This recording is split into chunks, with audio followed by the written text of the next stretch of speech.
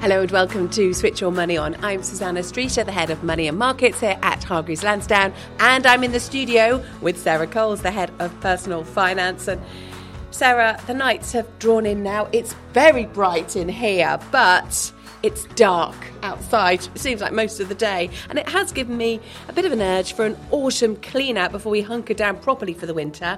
And it's all ahead of a bit of building work I'm hoping we'll do in the spring.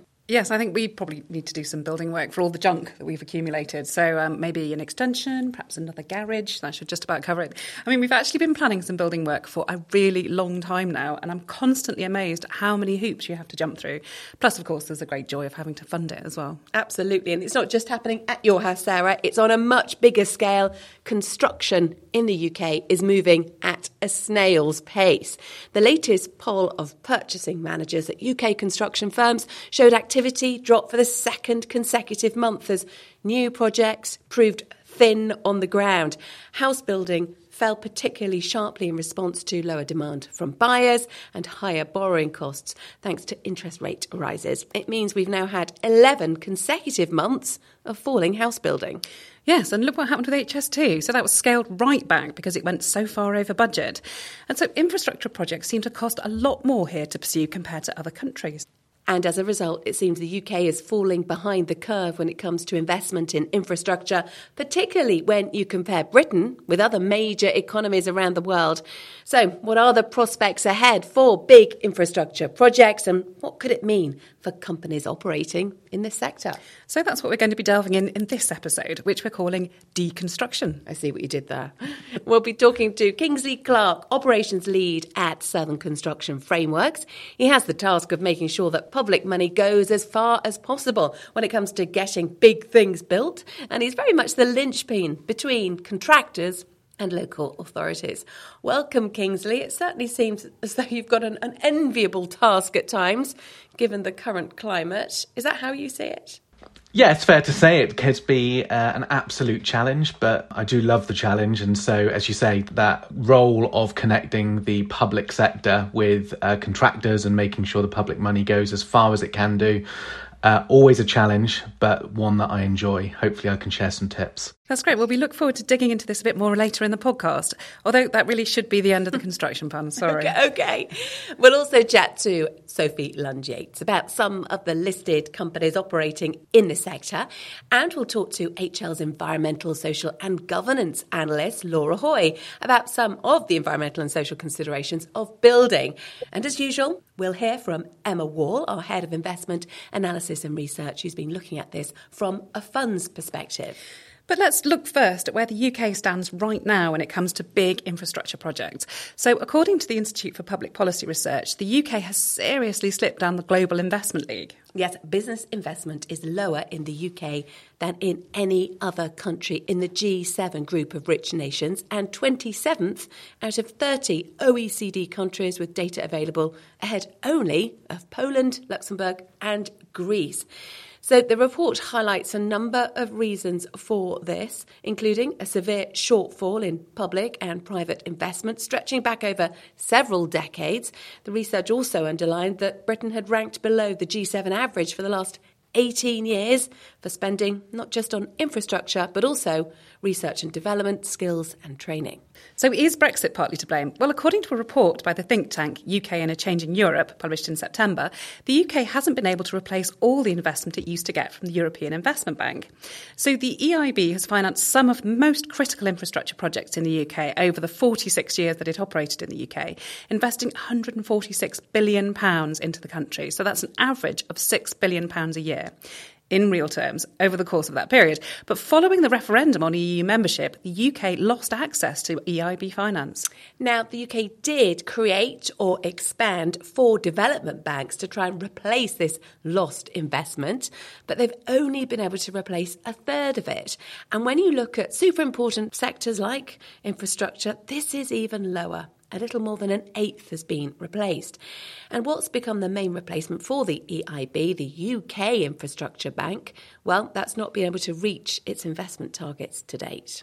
So it's clear the UK is finding it harder to access funding. But what about projects that do get off the ground? Why have they run into such difficulties? Well, let's look at HS2, which has careered into difficulty, so much so that the second northern leg has been scrapped. So what went wrong? Well, it went seriously over budget. The leg between London and Birmingham, which is still going ahead, a stretch of 134 miles of track, is forecast to cost, wait for it, £53 billion. And that's according to analysis by Remade. That works out at £396 million per mile, which will make it the most expensive of any completed above-ground railway project in the world. Eye-watering. And if you compare it to the French high-speed line from Tours to Bordeaux, which incidentally I've been on and loved, well, it's more than 8 times the cost per mile of that stretch of track. Crossrail was also delayed by years, and that was billions of pounds over budget. Now, part of the reason is to do with our planning system. Under European systems, planning criteria are set out in advance more clearly, and it means projects are usually accepted with little prospect of major revisions. The UK planning system, rooted in common law, means the state has to gain approval, and it means effects need to be mitigated as the plans evolved. And the effect of this is that planning applications for infrastructure projects are often very long, requiring many hundreds of documents. We'll find out from Kingsley in a moment what this means in practice. But then, of course, there's the lack of skills. And I don't just mean the fight for labour that we've discussed a lot on this podcast, but the lack of skills in terms of those managing the projects. So a lack of internal knowledge within governments has been blamed for the need to outsource the design and construction phases of the project to private contractors, which can push up costs further. Whereas in many European countries, often initial designs are completed by engineers employed by the state, and then contracts are awarded. Then there's the problems posed by runaway inflation. Contractors may be working on contracts that were priced up before it took hold, so their margins are being devoured by inflation and rising prices, and we're going to see that in the projects being completed further down the line. So it's a toxic combination of reasons why budgets keep ballooning, making infrastructure projects more expensive. These drawbacks compared to Europe are not unique to the UK. So planning systems in the US have also come under criticism.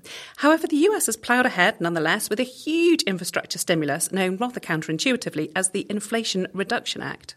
So the goal is to reduce carbon emissions by 40% by 2030. But in the process, the White House says it will drive $500 billion worth of investment in the private sector through projects focused on clean energy, conservation and green infrastructure. It'll invest in domestic energy production and manufacturing capacity, field developments in tech like carbon capture and green hydrogen. And crucially, it will reform the US planning system to get energy and transmission projects off the ground.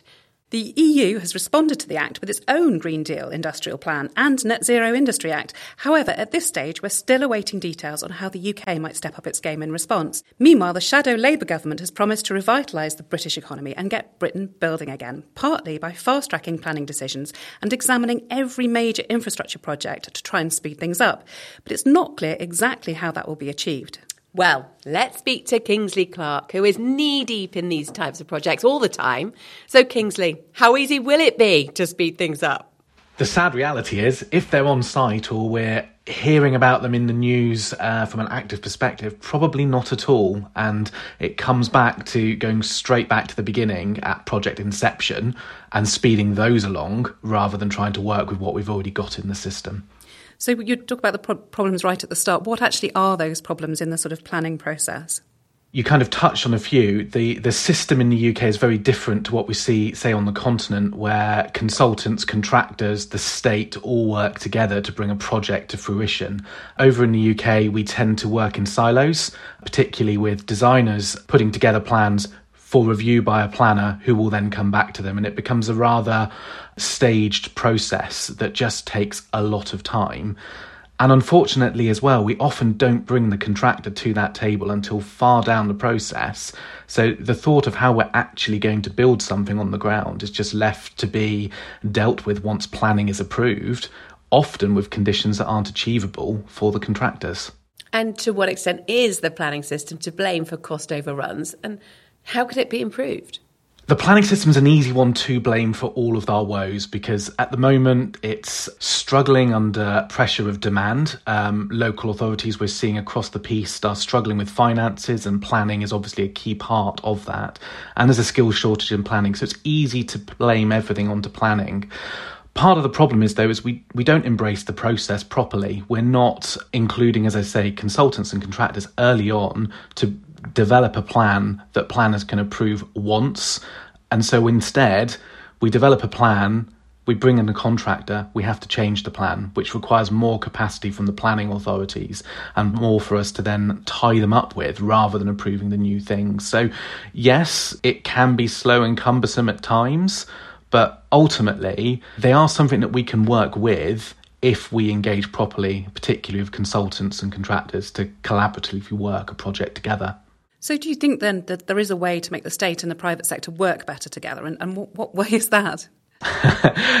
Yeah, I think it's probably fair to say in any industry ever, you could always get the private sector and the state working together. In construction, clearly that's quite acute at the moment. And one of the biggest problems we have is the acceptance that our private sector companies delivering projects need to operate and have a reasonable level of overhead and profit. We, in the public sector, like to pass risk down the supply chain. So inflation being the great example, we like the private contractors to hold that inflation risk. Inevitably, they will, but they'll charge for it. But then that risk will continue to be passed down the supply chain to, frankly, those who aren't best placed to have it. So if we want to work better, we need more grown-up conversations about the allocation of risk and more realistic expectations on what overhead and profit would look like. There's so many headlines and so many big projects out there that are released and overheads and profits are at 2-3%, when that just is not enough for a construction company to operate. So if you could wave a magic wand and solve the UK's building problems, what would that look like? It would look like everybody around a table at the beginning of the idea, not once it's been designed, not once we'd already worked out how to do that. And that would include your planners, the public sector bodies who are specifying based on outputs, not on exactly what is going to happen. All too often we see tenders with, this is the exact route of the line, it's going to go down this area. We don't bring the private contractors in to help us use their innovation and to help us improve the offer to deliver the same outcomes, but often for much less money.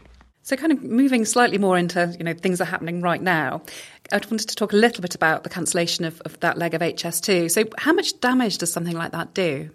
It's interesting, isn't it? I would say in terms of the construction industry and what we're doing, it's probably not done as much damage as we're all considering. We have a skills shortage in construction, and construction is turning over hundreds of billions a year. So whilst it's got a huge headline grabbing impact, the impact to construction is probably lesser. Those skills can easily be reallocated to all of the other projects that are crying out for skills and labour within the construction industry. So from that perspective, maybe not at all. But you've touched on kind of the investment risks and the companies wanting to come to the UK and deliver these huge infrastructure projects. Clearly, that is going to make a difference, and people are going to look at that as a yardstick about whether or not the UK is serious about delivering on the big projects that are out there.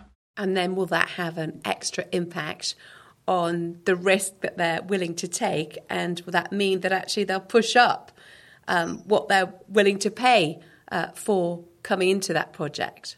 Very likely. Ultimately, that is what the contractors are doing when they bid or look at any project. Probably 100% of the contracts awarded, the contractors are making money during construction, not in the stages of planning and etc. before. So delays like this, problems like this, make contractors need to consider how they recover money during a pre-construction phase before the boots are on the ground and the shovels are in the ground. That's only going to drive up prices for us all. And do you think it'll have an effect on whether those transport projects come to fruition at all? Quite possibly. Inevitably, contractors are going to be looking at that very carefully. But at the end of the day, if the drive becomes there, and if the drive from the public sector, the state, is there to make these projects happen, the private sector will come to the table because, let's be frank, they want to deliver those projects, but they're going to be coming to the table with a slightly more cautious approach. Maybe it will actually inject some more early realism into what the costs should be. So rather than having a debate, and we look at HS2 where much of the properties, for example, have already been bought before, and now the project has been cancelled, what happens to those properties down the route? It's going to bring to a head, hopefully, a reality of what things will cost before we go too far down and expend too much money. Maybe there'll be a benefit. And now you talked about this real need to get everybody around the table right from the beginning. Who's responsible for driving that change? Is it central government or local authorities as well? I think everyone has to take their role in it. I mean, clearly with a project like HS2, it's going to be central government. It's a huge project cutting across lots of different local authorities. But we see it all of the time with local authorities commissioning highways projects, commissioning new schools. All of those projects, there needs to be a groundswell. And so everybody, every client shares that responsibility to bring all of the parties to the table sooner. You talked about your own kind of extensions and such. Like, when we consider those, 9 times out of 10, the first call we make is to a contractor, not to an architect, not to a consultant, not to the planner. But in the professional world, we're doing it the opposite way around. And that's the bit that needs to change. Seems hard to talk about this right now, given all that you've said and how we've looked at all the problems. But where do you think the real opportunities are right now, particularly in the UK?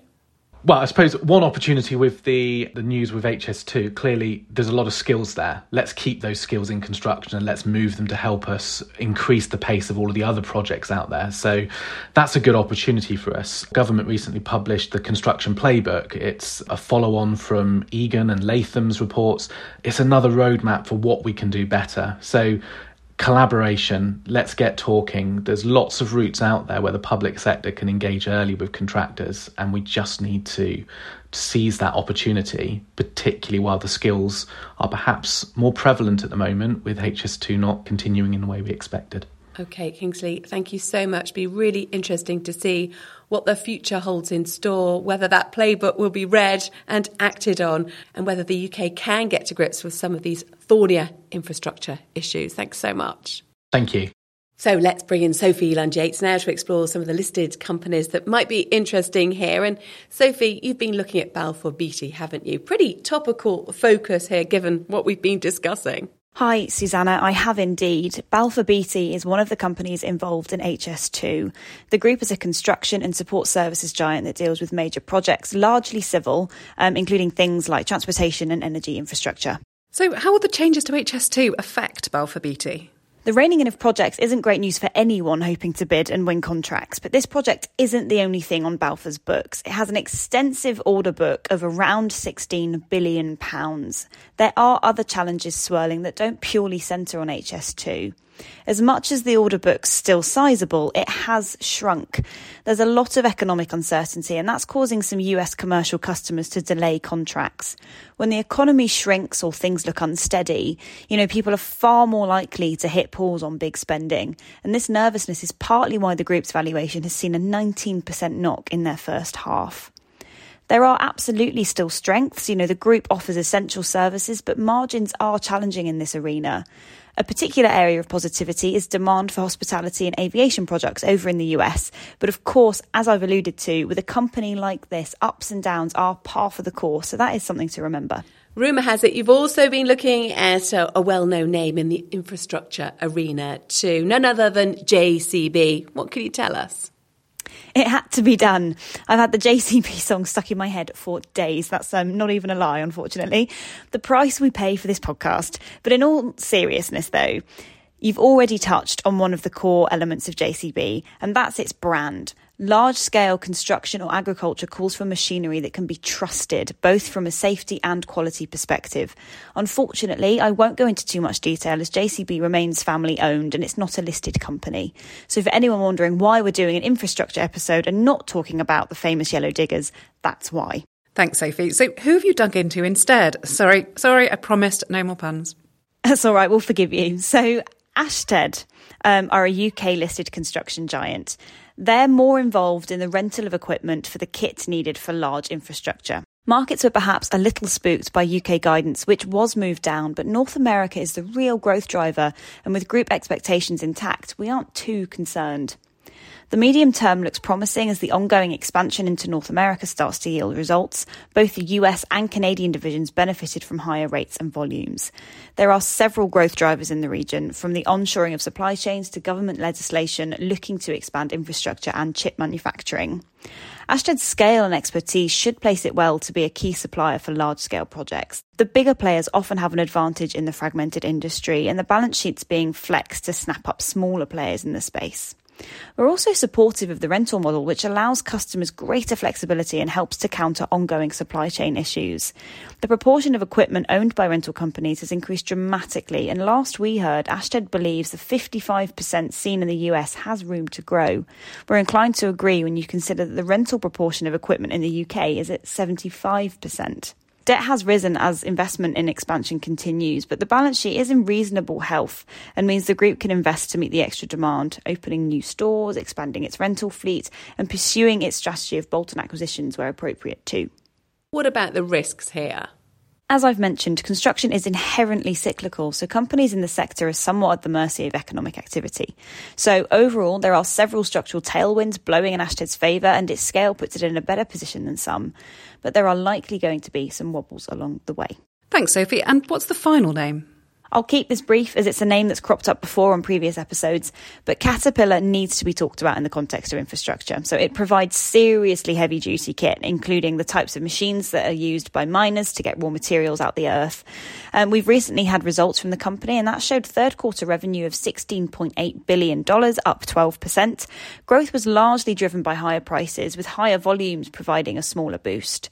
Now, the three core segments within machinery, energy and transportation all helped contribute to growth. Operating profit rose 42% to $3.5 billion as the vast majority of the revenue uplift from higher prices and volumes fed through to profit. Fourth quarter sales are expected to be slightly higher than last year, while margins are expected to tick a little bit lower quarter on quarter. So ME&T free cash flow is expected to exceed the $4 to $8 billion range for the full year. Now, the market will remain sensitive to changes in expectations for demand, so that is the element to monitor.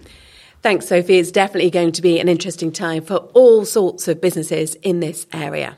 But of course, anyone involved in infrastructure building also needs to consider the environmental and social challenges as well. So let's bring in Laura Hoy here. Laura, this is a big area for ESG, isn't it?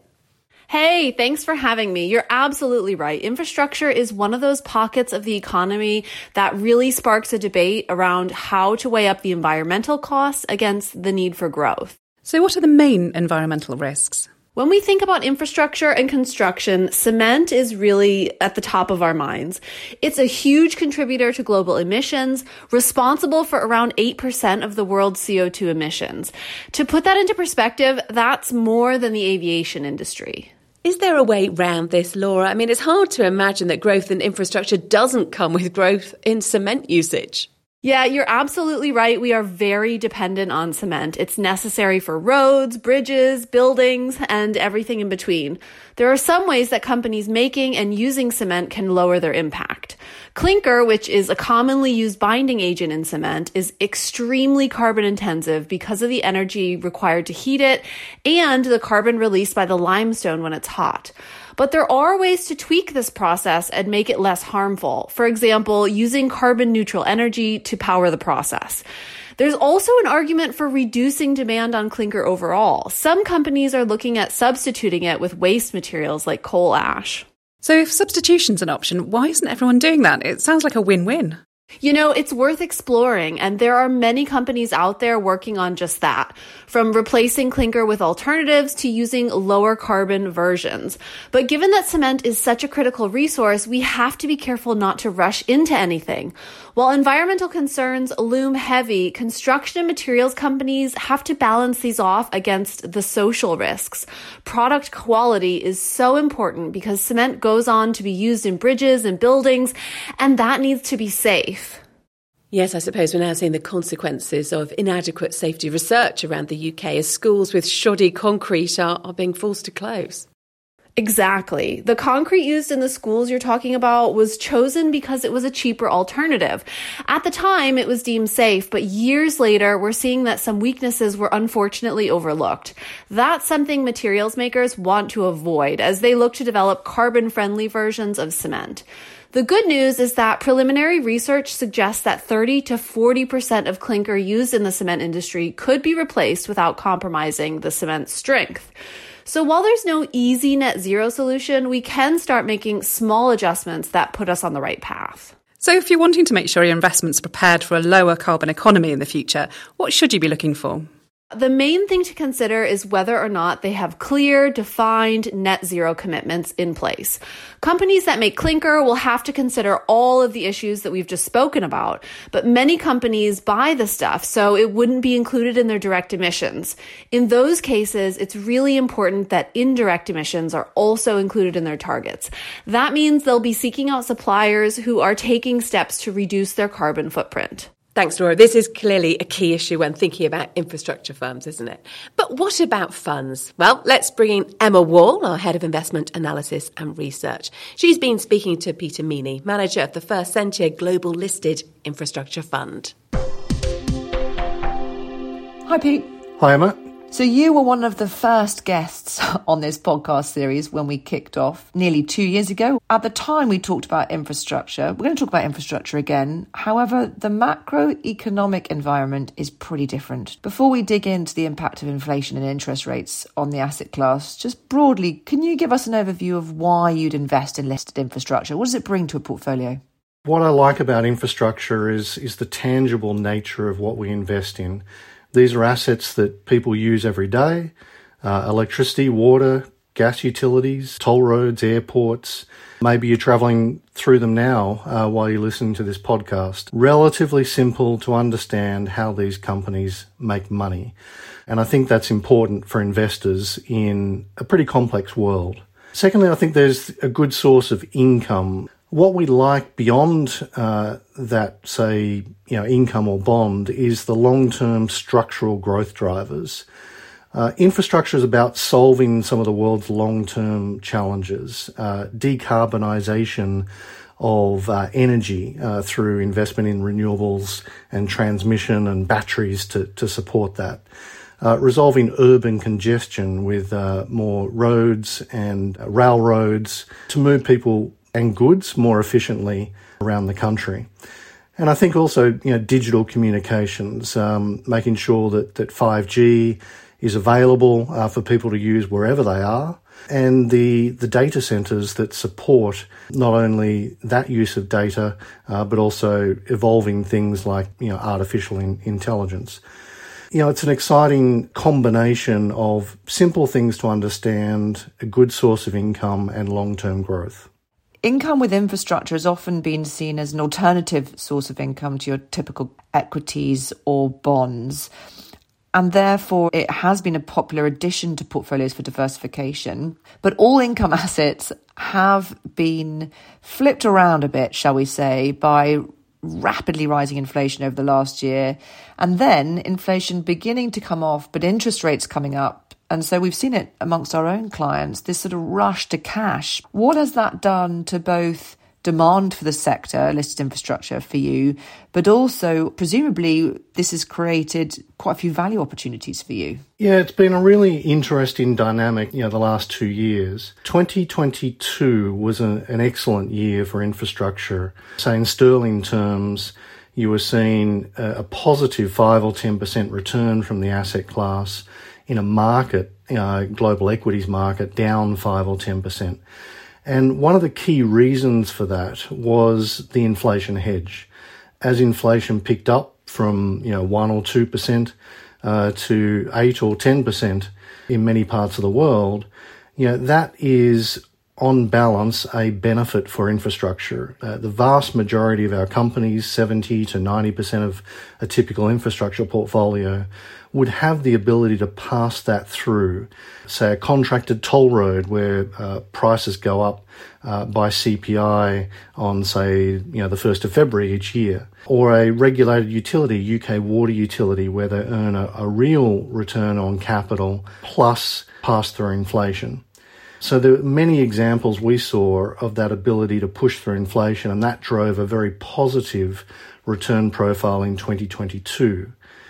What happened in 23 was exactly as you pointed out, that inflation started to roll over, so we lost that positive hedge story, and then a real push up in interest rates started to occur. So it's that rise in real interest rates that does impact the valuation of infrastructure companies.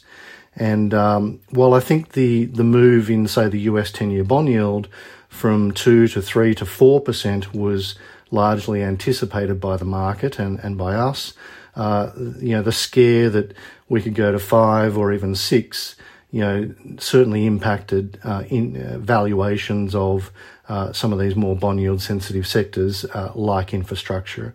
So 2023 has been more difficult, but that's presented a very interesting valuation level for us as we stand today. Now, Pete, nothing is guaranteed, but from here, if you look at the yield curve, for example, it's indicative that rates stay higher for longer, but then they do start to come down, it is expected, by sort of this time next year. For you, what is your outlook then for listed infrastructure with that kind of expectation of higher for a bit longer, but then rates start to come off? Yeah, that's a really exciting environment for infrastructure if we get a period where interest rates do come off from 5 back towards 4%, for example. Inflation stays stubbornly high in that sort of 3 to 4% range. You're right, we don't know what the future holds, particularly in the very short term. But I think on a medium to long term view, we've got higher income than normal. We've also got higher growth than normal because of this significant investment, for example, in decarbonisation. We're seeing some of our utilities push up growth from 2 to 4 to 6 or even 8%. So more growth, more income, and valuation levels lower than normal. Pete, thank you very much. Thanks for your time, Emma.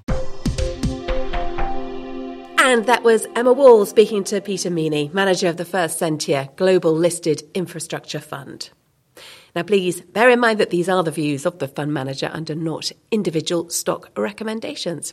You're listening to Switch Your Money On from Hargreaves Lansdown. And now, to end this episode, we have a quick stat of the week. So, the Royal Institution of Chartered Surveyors puts together construction activity index by country. In its report for the third quarter of this year, the top 5 in reverse order were the UAE in 5th place, then Mauritius, then the Philippines, and in 2nd place, it was India. So, Sarah, can you guess who was first? Oh, I'm not sure. I mean, I suppose given all the talk about that Inflation Reduction Act, I should say the US, but, I just know I'm going to be wrong. You are, I'm afraid. You are wrong. The US came in 9th, just ahead of Ireland. The answer was Saudi Arabia. And in case you're wondering, the UK had a negative reading, along with much of Europe, including France and Germany. I suppose all this is starting to make me feel a little bit better about how long it's taken for us to do a bit of work in our house. Although, given how the dormer shakes in the wind, I'm not sure it ought to wait much longer. Yes, I'm actually looking forward to getting stuck in next year, although it'll probably be 2025 by the time we get round to it. Well, that's all from us for this time. But before we go, we do need to remind you that this was recorded on November the 13th, 2023, and all information was correct at the time of recording. Nothing in this podcast is personal advice. You should seek advice if you're not sure what's right for you. Investments rise and fall in value, so you could get back less than you invest, and past performance is not a guide to the future. Yes, this is not advice or recommendation to buy, sell or hold any investment. No view is given on the present or future value or price of any investment, and investors should form their own view on any proposed investment. And this hasn't been prepared in accordance with legal requirements designed to promote the independence of investment research and is considered a marketing communication. Non-independent research is not subject to FCA rules prohibiting dealing ahead of research. However, HL has put controls in place, including dealing restrictions, physical and information barriers, to manage potential conflicts of interest presented by such dealing. You can see our full non-independent research disclosure on our website for more information. So all that's left is for me to thank our guests, Kingsley, Sophie, Emma, Peter, and our producer, Elizabeth Hodson. Thank you so much for listening. We'll be back again soon. Goodbye.